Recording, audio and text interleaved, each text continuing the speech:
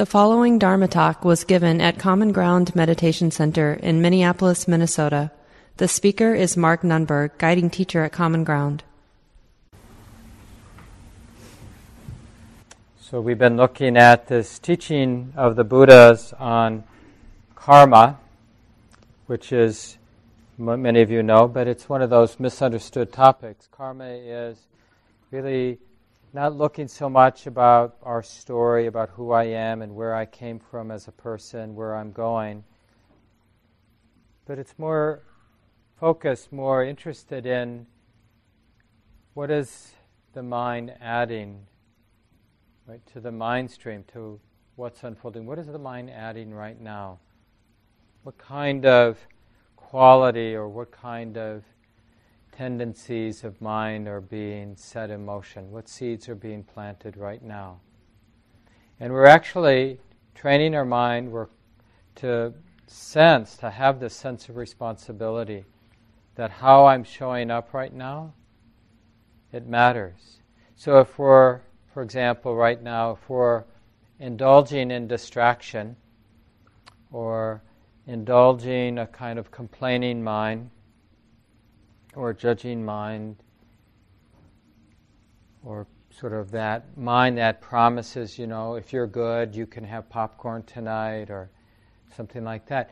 So whatever particular pattern is present in the mind with identification, so the mind is identified with the pattern, then in a sense, in a very real sense, that groove, that tendency gets cut a little deeper. It becomes a stronger tendency in the mind.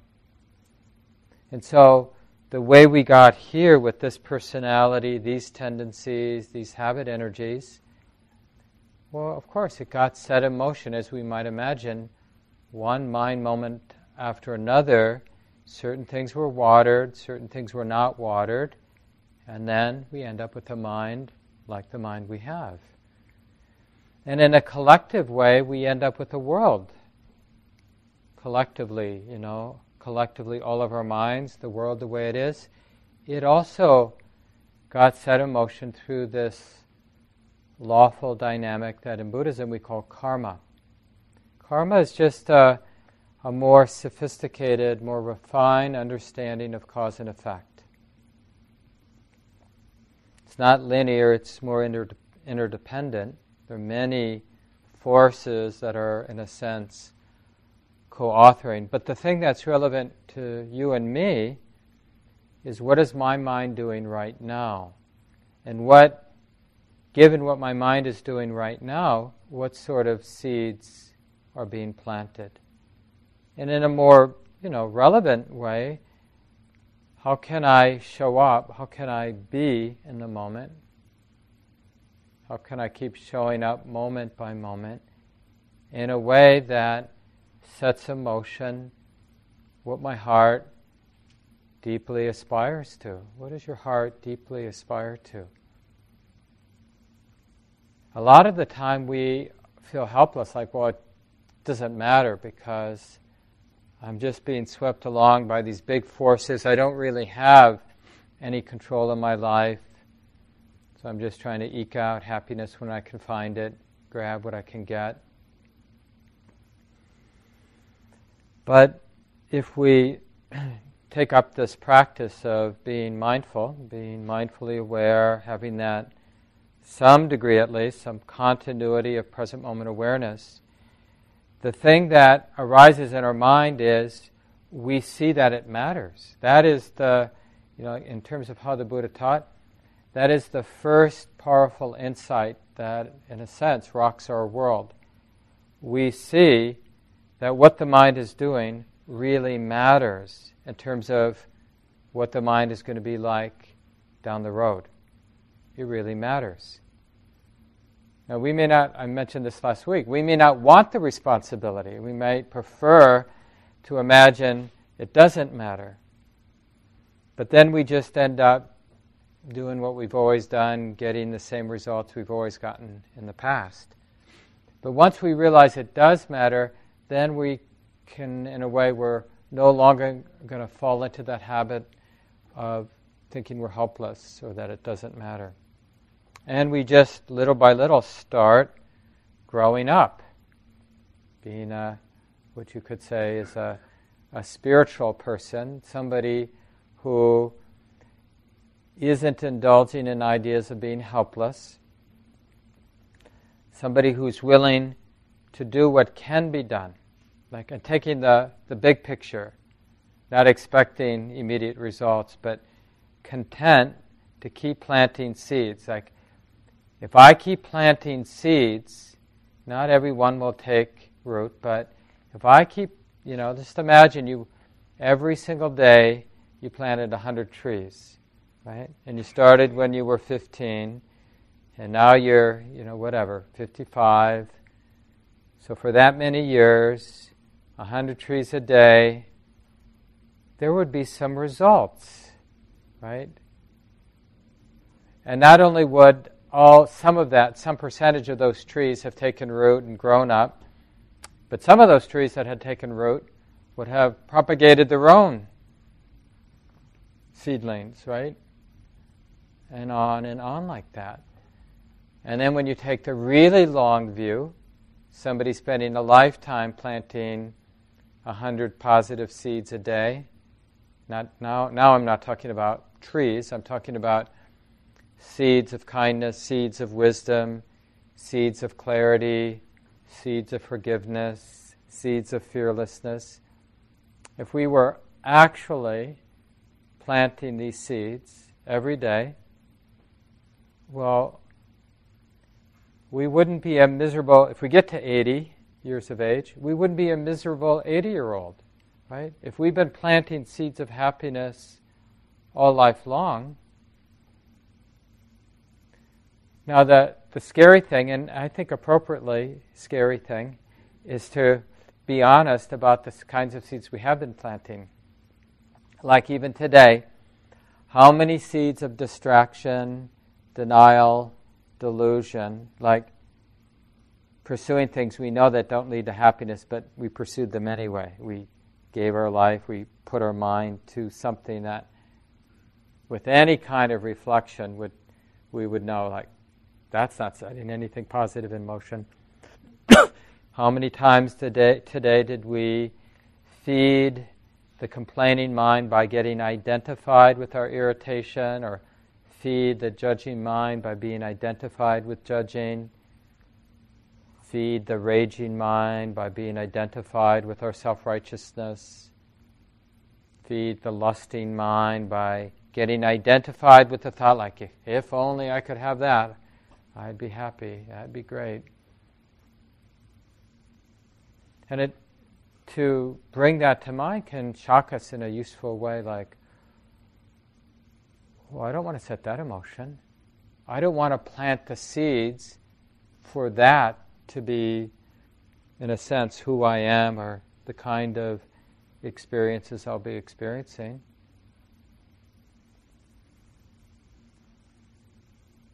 There's a simple, powerful poem that I like, that I've been reading this week for the practice groups.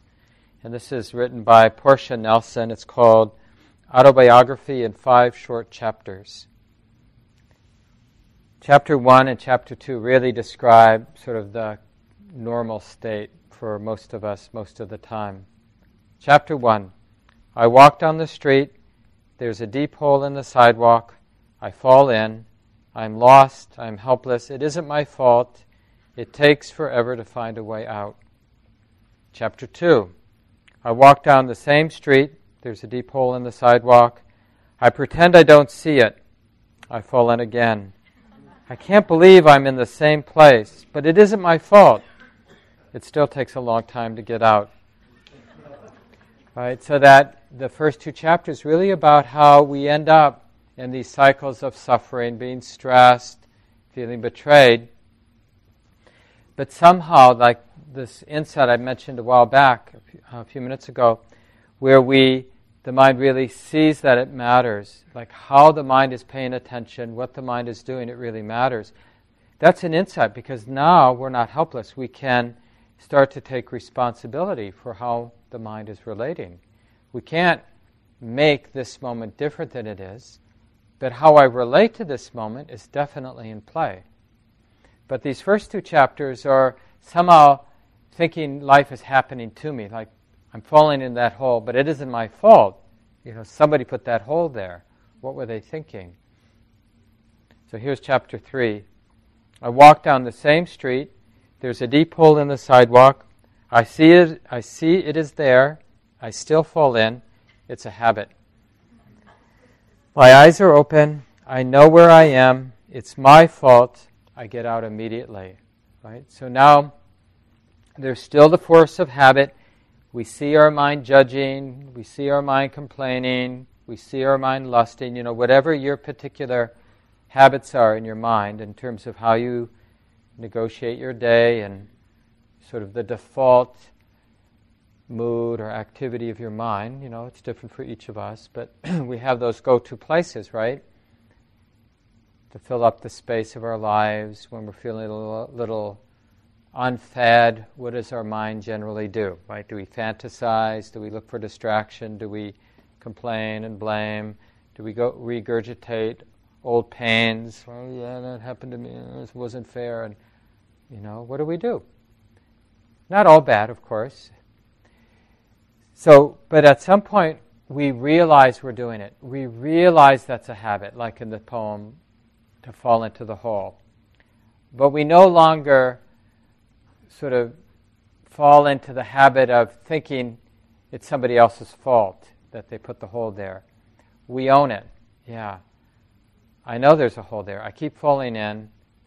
I know this is my tendency in a relationship to act this way, to seek out this kind of person, or I know this is my tendency around food, around money, around power, around, these relevant, important places in our lives. It's a habit. But it's my responsibility to see it, to relate to it in ways that are more and more skillful. And we learn through trial and error. It's not like we have the answer, like how to relate, how to show up to this part of my life, like money or sex or family stuff or relationship stuff. We may not know, but we know it's our responsibility to learn. So what do? We pay attention. Well, okay, I'm relating this way. Let's see what happens. So even if we don't have a clue how to be skillful, we can track, like, okay, I'm doing this, I'm avoiding this, and then this is what gets set in motion in the mind. This is what's getting strengthened, or this is what's getting weakened in the mind in terms of tendencies or habits. So one way or another we learn. And we learn how to, over time we learn the difference between planting unwholesome seeds and planting wholesome seeds. It's just so interesting how I see it in my own life. I'm sure upon reflection you'll see it in your life too. It's just so interesting to be honest about the justifications our mind gives itself for doing things that upon reflection we know aren't helping ourselves or others. Whether it's something relatively simple like eating more than we need to eat, or eating the kinds of foods that aren't good for us, we don't digest well or something, or spending too much time in an activity that means that we're not going to be able to show up to these other responsibilities in our life, or spending too much money on something that we shouldn't be spending money on. It's just really, what we normally do is try not to notice when we're engaged in unskillful habits. But when we do notice it, then to look at how the mind justifies it. And to, instead of scolding ourselves, just see it in living color. Right? We do this with our friends, or parents do this with their children, or teachers with their students, where the student is giving the teacher their excuse, the dog ate it, or something like that, about homework, or whatever it might be. But the teacher doesn't sort of judge. They're just there with that sort of very simple, clear knowing, right? And that's enough, because it's almost like they're a mirror, the parent, the teacher. For us individually, it's our wisdom. It's like a mirror. And here's the rationalization why we did what we did. And that wisdom is like this very perfect, non-judging mirror. because the falseness of the rationalization sort of falls on its own weight, falls apart due to its own weight, its own falseness. We don't have to judge ourselves or hate ourselves or call ourselves an idiot. Don't you know about karma? You don't get away with nothing, you know. You better get your act together or you're going to end up in hell.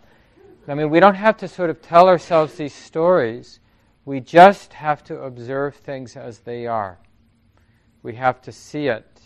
We have to feel it. And that's it. And you can't really do this in a mean way.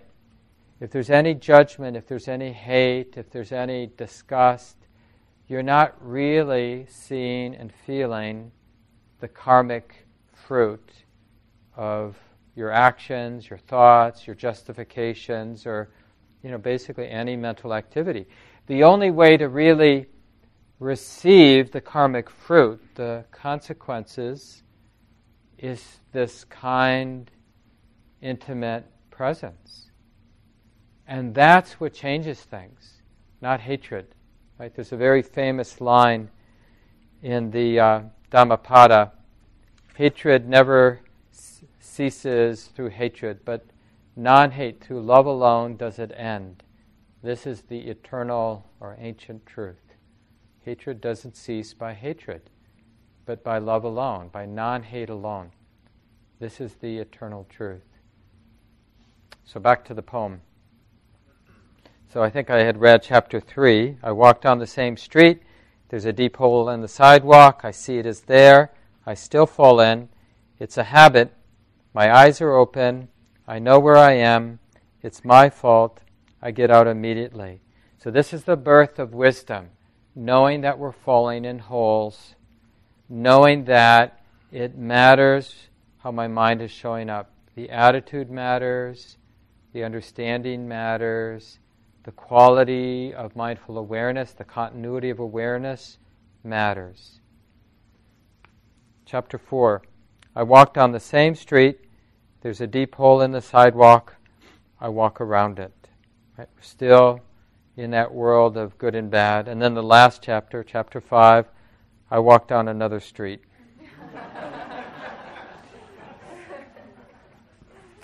I like it. I don't know if the poet meant it this way, but it really, in some ways, corresponds to deeper insight, where, it's not so much that a human being, a living being, ever gets out of the world of karma, right? What would that mean? Because this conditioned realm is just, it operates in a conditional way, in a lawful way, in a cause and effect way, right? But the way that we walk down a different street, like in terms of the insight, the deeper insight that gradually arises or dawns in the mind after a lot of practice, is not that we're not in the world of karma, cause and effect, but it dawns in the mind to leave it all alone, to leave the interdependent world of cause and effect, the conditional world, the lawful world, to just let it be what it is. But when we hear that, we think, I'm going to retreat from the world of causality. Okay, all you guys, the whole world, everything but me, I'm not playing that game anymore. I'm just going to let it all be. But what wisdom, the deeper insight, what wisdom understands is even that kind of negotiating, that's also cause and effect. So when we leave the world of cause and effect alone, when we let go, right? We use that phrase a lot, letting go. But we have to be really humble that we don't realize what letting go is. Actual letting go. So here's just some words that can point to the experience. Letting go means we also let go of our scrambling personality that wants to let go. The neurotic personality that wants to be an enlightened being. We let everything be nature. Nature is just another word for cause and effect, or the conditional unfolding of everything. We're letting everything be what it is. That's how, in a sense, wisdom is liberated from karma. It's not by making karma go away, cause and effect, the conditional unfolding, but just understanding, yeah, it is the way that it is. Now, are we willing to live that way? So there's this awareness, right, of what? Well, awareness of what's out there and awareness of what's in here. And can the awareness leave everything alone? And you see this how this relates to our sitting practice. So initially, like just to go through the whole sort of deepening of wisdom that we as practitioners go through in our practice, when we first start to sit, it's like, I'm going to get control of this life because it's out of control, and the mind in particular is out of control. So I'm going to pay attention, I'm going to watch it, I'm going to catch when it's acting out, and I'm going to, through some willful action, I'm going to make my mind relate in different ways. I'm not going to be greedy, I'm going to be kind, I'm not going to be aversive, I'm going to be forgiving, I'm not going to try too hard, I'm going to relax. I'm not going to be distracted, I'm going to have the continuity of awareness. Right? Doesn't this sound like what we're doing when we're learning to practice? Yeah. And I don't think there's any way to avoid that place in practice. And that place in practice lasts for a long time. Lifetimes maybe, who knows? Where basically we're taking the practice personally. It's a personal training that's going to benefit me. And then after a lot of good practice, very gradually generally, it dawns on the mind that wanting to be a good practitioner, wanting success in practice, is also a heavy trip. The idea of me having a good sit, the idea of me letting go of that stuff, those obsessive thoughts, the idea, all of that is a burden. It's not quite as much of a burden as just letting my mind be crazy, obsessive, right? So it's still in the step in the right direction to be this sort of, have this inner Dharma parent that wants to get your act together, right? That's better than just letting your habit energies act themselves out, to start looking at the habit energies, categorize, well, that's a really good habit, that's a really bad habit, these I'm not so sure of yet, right? That's that sort of early stage where we're sort of getting a sense of what's skillful, what's unskillful, trying to feed what's skillful, trying not to feed the unskillful habits of the mind, right? But even as we're doing that and getting better at feeding the skillful, not feeding the unskillful, it just dawns on the mind how much work it is to be skillful, right? And then there's an undercurrent. We still keep doing that because, like I said, not doing it we realize doesn't help. But doing it, as helpful as it is still stressful, right? So then it dawns on the mind that trying to be a good person, as good as it is, isn't the ultimate answer on the spiritual path. So this is how our understanding of karma matures. So now there's another phase of practice that kicks in. Now, even for people who are beginning meditators, there will be moments where this phase of practice is kicked in. It just happens more often the longer you practice. And the next phase is, like I've mentioned, the mind starts to be suspicious about trying to be a good meditator, trying to be a good human being. It doesn't want to be a bad human being, right? It's just seeing the limitations of wanting to be skillful. So then we begin, the mind just is in this new phase of just letting everything be. So I'm not trying to meditate. I'm not trying to be kind. I'm not trying to have the continuity of mindfulness. I'm not trying to have a still, peaceful mind.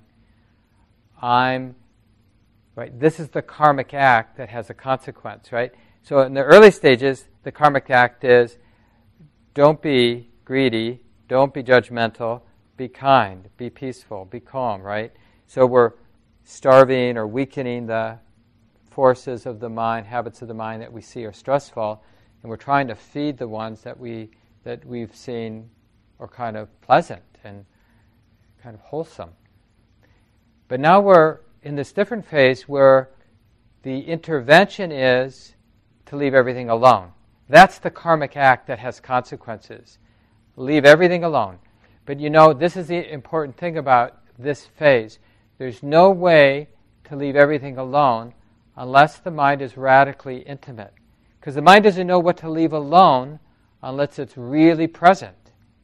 Right? So the mind is really awake, really seeing things clearly, and that's it. Because its karmic act isn't to try to fix things, to not feed the unwholesome and to feed the wholesome. It's to leave everything alone.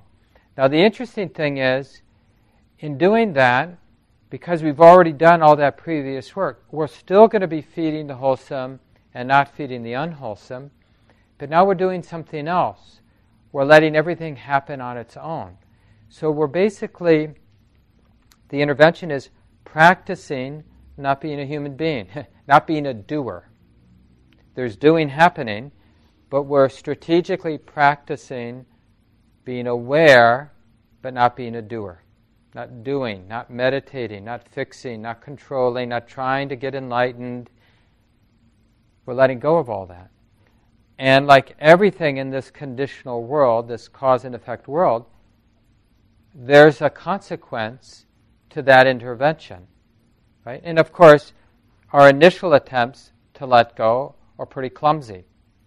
Let go, right? Don't do anything. Right? It's stressful, but we get better at it like everything. Just like our initial attempts to sort of not feed the unwholesome tendencies, the addictive patterns, and to feed the wholesome qualities of mind, that's also clumsy in the beginning. But after a while, we get better at how to not feed the unwholesome qualities of mind, how to support and strengthen the wholesome qualities of mind. And the same with letting go. So here's the thing about cause and effect, about learning how to participate in this world, this conditional, lawful, interdependent world. We can't avoid, in moments of sort of, from a self point of view, from a personal point of view, like, yeah, I want a different reality for myself. This is not acceptable. The pain I'm feeling, the suffering I'm experiencing. I'm going to do whatever I have to do. And I'm going to, in order to do whatever I can do to improve my life situation, I'm going to be mindful. So mindfulness initially reveals to the mind, it matters what you're doing. It matters how you're thinking. It matters the motivation, the quality of your motivation. And that's that whole world of what you're feeding and what you're weakening. Dependent on your attitude, your mood, the quality of your mind, whether you're aware or whether you're distracted. And that study of cause and effect naturally leads to that second insight, that second phase of practice, where the mind gets interested in just letting everything be. Stop being the one who is a karmic actor. That's a karmic act, to stop being the karmic actor. To stop constructing the sense of I'm doing my practice, I'm trying to make life better. We find this, human beings stumble upon this insight, the sort of stereotypic moment of somebody walking through the woods on a fall day with the light shimmering through the colorful leaves, and the mind relaxes, and it's just the crunch of the leaves and the flickering light, and the mind relaxes a little bit more. And because of the pleasantness, because of the simplicity of the moment, the mind just naturally drops constructing the idea of being a doer. There's walking, there's seeing, there's hearing, but the mind has, just because conditions are just right, the mind has just ceased for a few seconds constructing the idea that I'm walking in the woods, or the idea, I think this is beautiful, or I'd like to build a cabin here, or I wish my friend were here to share this with me, right? The mind isn't constructing, isn't putting somebody in the middle of experience. And then what people realize in that moment is how light, how free, how wonderfully free. They may not understand why that moment was so light and free, so expansive, so open, so devoid of any sense of separation. They may not understand what just happened, but they will know something happened. Right? Now, later, with a lot of practice, we understand what happened. Yeah, something stopped happening. Right? The mind, for a few moments, ceased this activity of constructing a sense of somebody doing something. And so that mind realized the mind that doesn't have that sense of somebody doing something. And that, in Buddhist terms, is an insight into the impersonal, empty nature. It sounds kind of forbidding, like, well, I'm not sure I want to know the impersonal, empty nature. But it's really, to put it in different terms, you'd say, well, it's the experience where there's no sense of separation. There's no sense of there being a problem that needs to be solved, or that even there was a problem, or that there will be a problem. All that, momentarily at least, falls away. So when we undertake this training in karma, it's, this shift, initially it's a self-project. Yeah, okay, now that I see the mechanics of how things work, I'm going to dig in. I'm going to really work the system. And that's really exactly what we want any child to do. I mentioned in my previous talks, if you've ever seen a really good parent or elementary school teacher operating, they don't, judge the child or blame the child if a kid's acting out. They pull the child aside and they help the child understand the natural consequences. Honey, when you do this, this is what's likely to happen. Or, oh, I see you're really hurting. What happened? Or this person treated me this way. Well, let's look at that. What happened before? So you break it down and you help the child understand that, oh yeah, when things are like this is what comes to be, right? If you don't want that to happen, then maybe one of these things has to cease.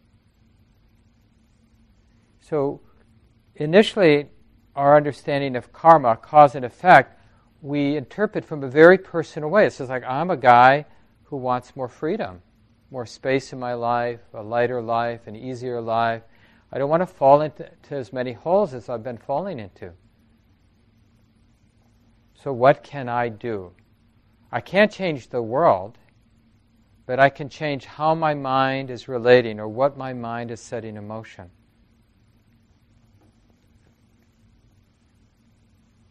There's a teaching in the Buddhist tradition about a horse that pulls a chariot or something like that, a wagon, a chariot. And really thinking about ourselves as we're a particular kind of horse. So you can just imagine different types of horses.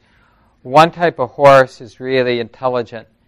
And if the charioteer just sort of makes a little clicking sound, or she just sort of snaps her finger or something, the horse gets exactly what the charioteer wants to happen and makes the adjustments. Goes right, goes left, speeds up, slows down. And other horses aren't so smart, and they need some sort of more intrusive intervention. So maybe the charioteer has to crack the whip, but doesn't actually whip the horse, but just snaps the whip above the horse. So the horse knows, you better listen to me or you're going to get hurt. And then that's motivation enough for the horse to figure out what the charioteer wants. And unfortunately, some horses, are not so smart at all, and they actually need to be beaten before we change course. So this is a lot of what we're doing in practice, like just in terms of our meditation practice. If we're this kind of horse over here, we might bring a really powerful striving energy to our sitting each sit, trying too hard. You see that if you look around sometimes. People will have like a lot of tension in their face, trying to bring their attention right to their nose, and And they end up with a headache, or they end up tension in their shoulders, or they get distracted all the time because it's so unpleasant, concentrating on the breath. But they just keep doing it. They just, okay, it didn't work well, but I'll do it again and I'll try harder, right? They keep sort of beating. The horse isn't getting the message until someday, hopefully, out of exhaustion, they might check with somebody, okay, or with themselves. Could it be I'm doing something wrong? I mean, one thing we always say to people in terms of your practice is, because often making progress is a matter of balance. So if you're always making a mistake on one side of the balance, then you don't really know where the balance is until you've learned how to make mistakes on the other side. So for example, if you're always trying too hard, then start making mistakes in your sits where you're not trying hard enough. And then you're going to have a better sense of what right effort is in practice. So that this is the thing that the continuity of mindful awareness gives us. We can't stay stupid for long when we're mindfully aware, because there's a feedback loop informing the mind. So now this mind, the mind that's aware in this moment, has learned from the mistakes that have been made before. So it doesn't mean we're not making mistakes, but whatever the mistake is, whatever didn't work, gets fed right back into the mind stream, so that the next mind is the mind that knows that didn't work. So let's try something else. And so that mind is learning, it's growing. Whereas a mind that's not aware, that's why the Buddha, he painted these really incredible pictures of samsara, these cycles of suffering. That's what samsara means. How we repeat, we do the same thing, get the same results over and over and over. And it's not that we're, in a sense, stupid. We're just not paying attention. So we're missing the data that comes from feedback, from having tracked and correlated. Oh yeah, when the mind relates in this way, when the mind's greedy, when the mind's trying too hard, when the mind gets identified with frustration or boredom or judging the practice, then this is what happens. This is the natural result. Oh, that's good to see. That's good to know. Otherwise, we think, it's funny how we think being frustrated is productive. I mean, isn't it amazing? Or even more maybe pertinent at this time, where we see the news and like getting tight. There we are at home, late at night, reading the news, getting tight, getting self-righteous, feeling frightened, and then we try to go to bed and sleep. And we wonder why our life isn't working. It's like, but if there was even a little bit of space in the mind, like that sort of mirror-like or that reflective space that was sort of, in a sense, observing that activity and observing what it does to the sleep and then what it does to the next day and what it sets in motion, we would probably find one way or another to tease out that unskillful behavior. So what that means in our practice life is not just your formal time where you're sitting and meditating, but what little corners of your life, what activities in your life are you not willing to bring this reflective, mirror-like awareness into? Just think about, I often kid myself about, when I'm eating and nobody's around. That's a really good place for me. Like just the composure of the mind, the greed in the mind, just to be reflectively aware of what that looks like. Am I acting like my cat, my ravishing animal, around food? Or is there a sense, it's just food, it's just chewing, it's just tasting, it's just what it is? Kind of a more relaxed, composed. In the Buddhist tradition, we're told to relate to food as medicine. not as entertainment. We're not eating to entertain ourselves. We're eating to make the mind and body healthy and happy. So we take it as medicine, not as it's like I've got my radio entertainment, my internet entertainment, I've got my food entertainment. It's like, that's stressful.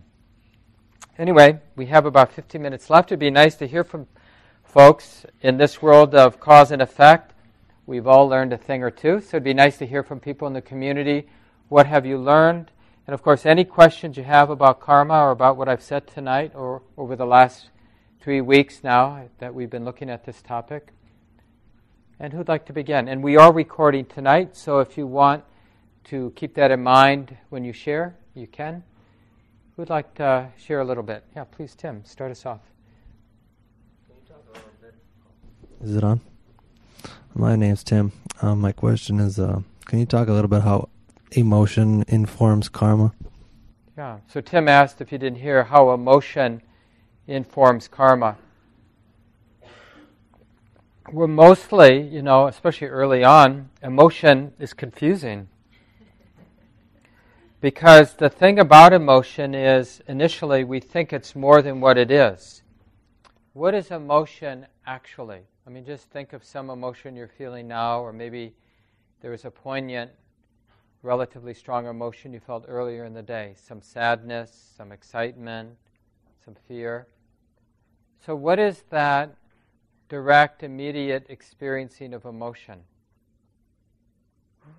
So it's a visceral, it kind of has mental and visceral qualities, right, to it, both a mind-body thing. But in its essence, emotion is just something being felt, something being known. It's a feeling being known, right?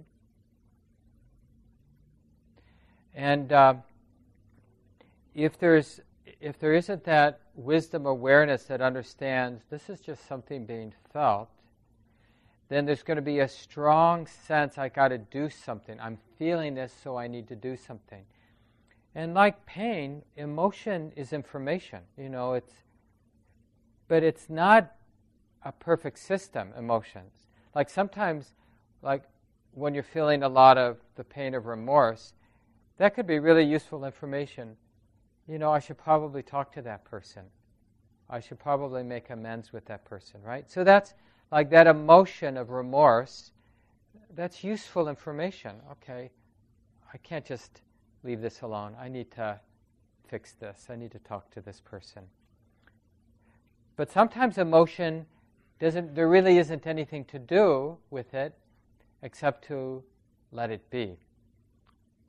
And so when we have emotion, like anything, it's like comes into the present moment, into the space of wisdom awareness, and it informs the moment. And that's how we know how to be skillful. That's what I mentioned earlier. We can't really know how to be skillful if we're not radically intimate.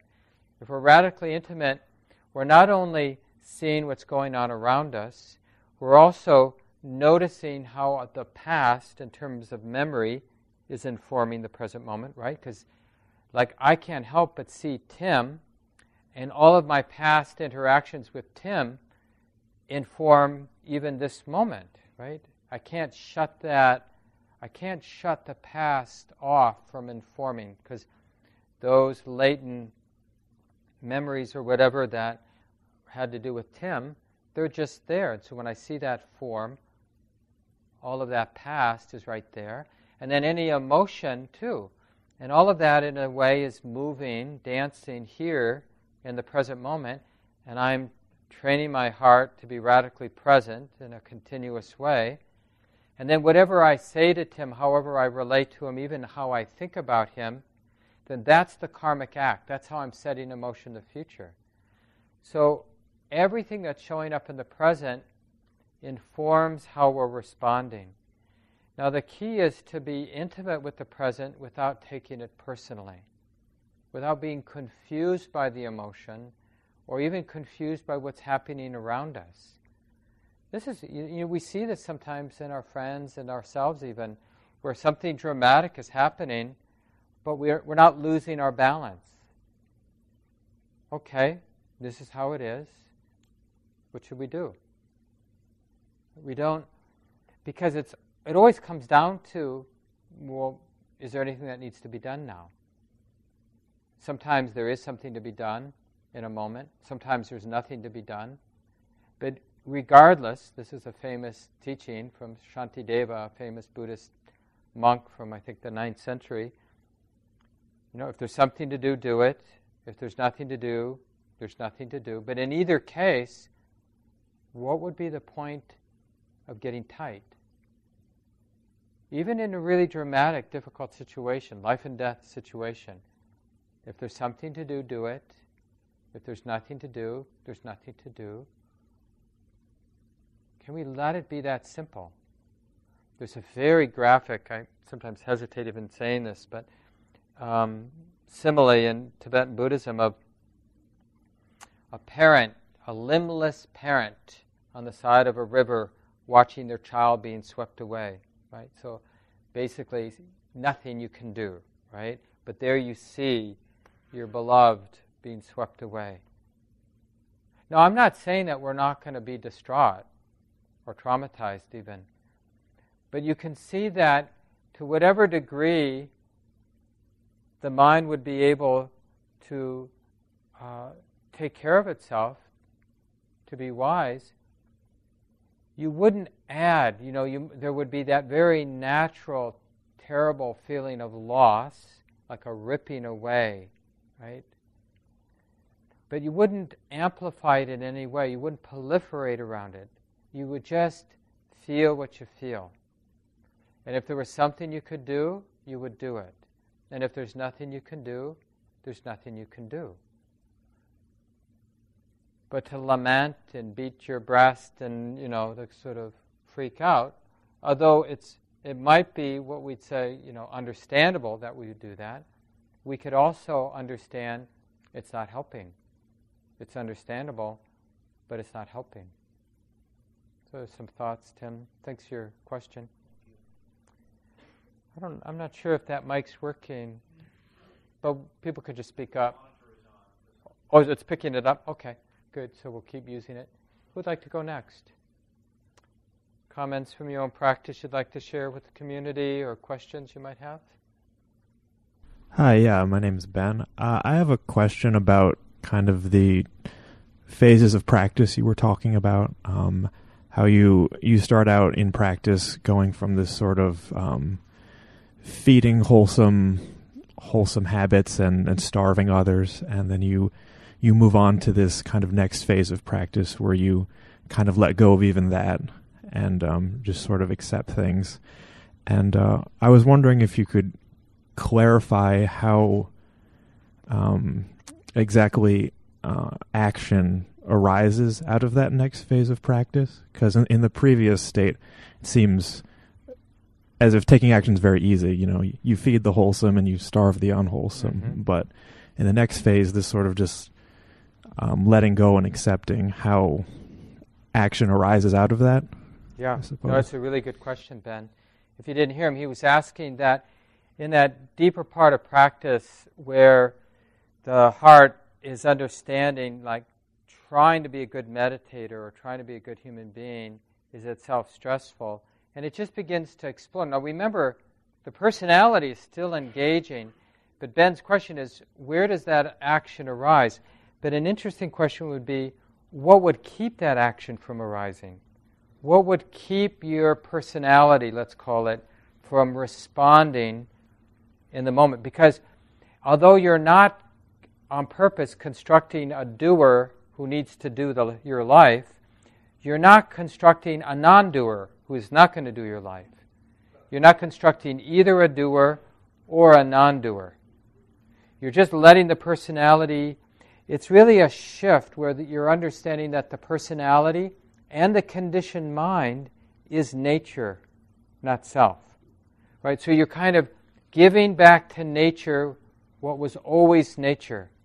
Your personality was never you. It's part of nature. It's like weather, right?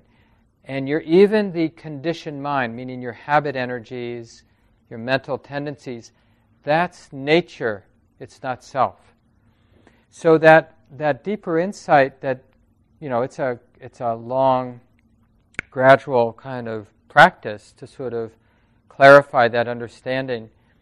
And what we're doing in that place is we're learning to trust everything as nature, including the personality that is responding, that is acting, that is showing up or not showing up.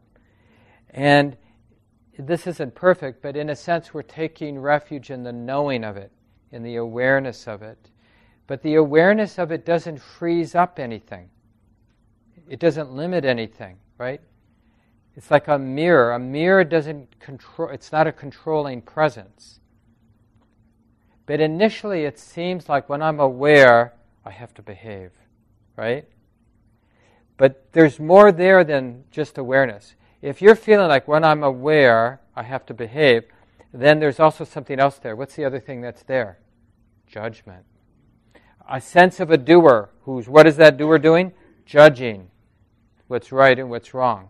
And now that can be noticed. Oh, look at that. Judging. Judging's being known, right? That's not you. That's a personality habit. And that's how the mind becomes liberated from these conditioned tendencies of the mind. I know that sounds a little trippy, but that's what happens. First we start sort of stepping back and we see the conditional lawful nature and we learn how to participate in it. And then we start seeing how much is part of that conditional lawful nature. Like even the me who wants to be skillful in the lawful unfolding is also part of that lawful unfolding. So we observe that. And we keep observing like that. And to do that, you have to keep letting go. Letting go of identifying or personalizing these things. Now, remember, this happens naturally in practice. It's nice to hear about it. It can inspire us. It can help clarify some of our own experiences that we've already had. But you don't need to do anything special.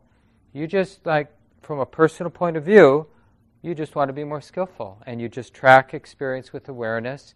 And this insight naturally dawns from that continuity of awareness, trying to be more skillful in our lives. Yeah, thanks, Ben, for the good question. Time for one more. If anybody else has a comment or question. Yeah, Mesky, please. All the way in the back row.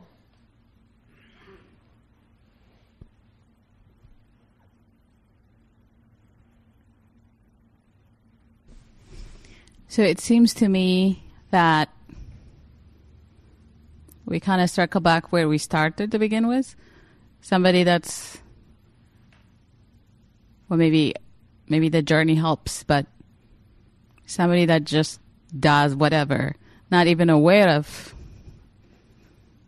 I'm just thinking about especially the personality, right? Somebody that did not meditate and just go about however they are. And the person that just really traveled and let it go are in the same place, in a way. On the outside, it could possibly look the same from the outside. From the inside, it wouldn't. I'm just thinking about, let's say, a child that's not necessarily too invested. Or a lot of times people talk about animals, too, as an example of pure nature. And I think there's something to that metaphor, to be childlike, to be like a wild animal. And the Buddha used wild deer as a simile for the sort of lightness and nimbleness and freedom in the mind. But it's not a perfect metaphor, because we know with children and we know with animals that they're very tied to their conditioned, and they haven't done that middle work of purifying greed, anger, and delusion out of their repertoire, right? So a deer might look really great when it's grazing, but what happens in mating season, or what happens, when there's competition, or who knows? Same with kids, right? We've maybe remember your own self as a child, but certainly have seen how children, even really cute children, can really suffer. So we need to leave it here. It's 9 o'clock. Thanks for the nice comments. Just take a couple breaths together.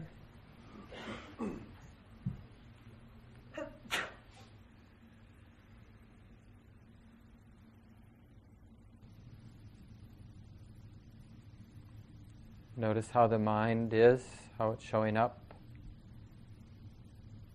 what's being fed, what's being weakened.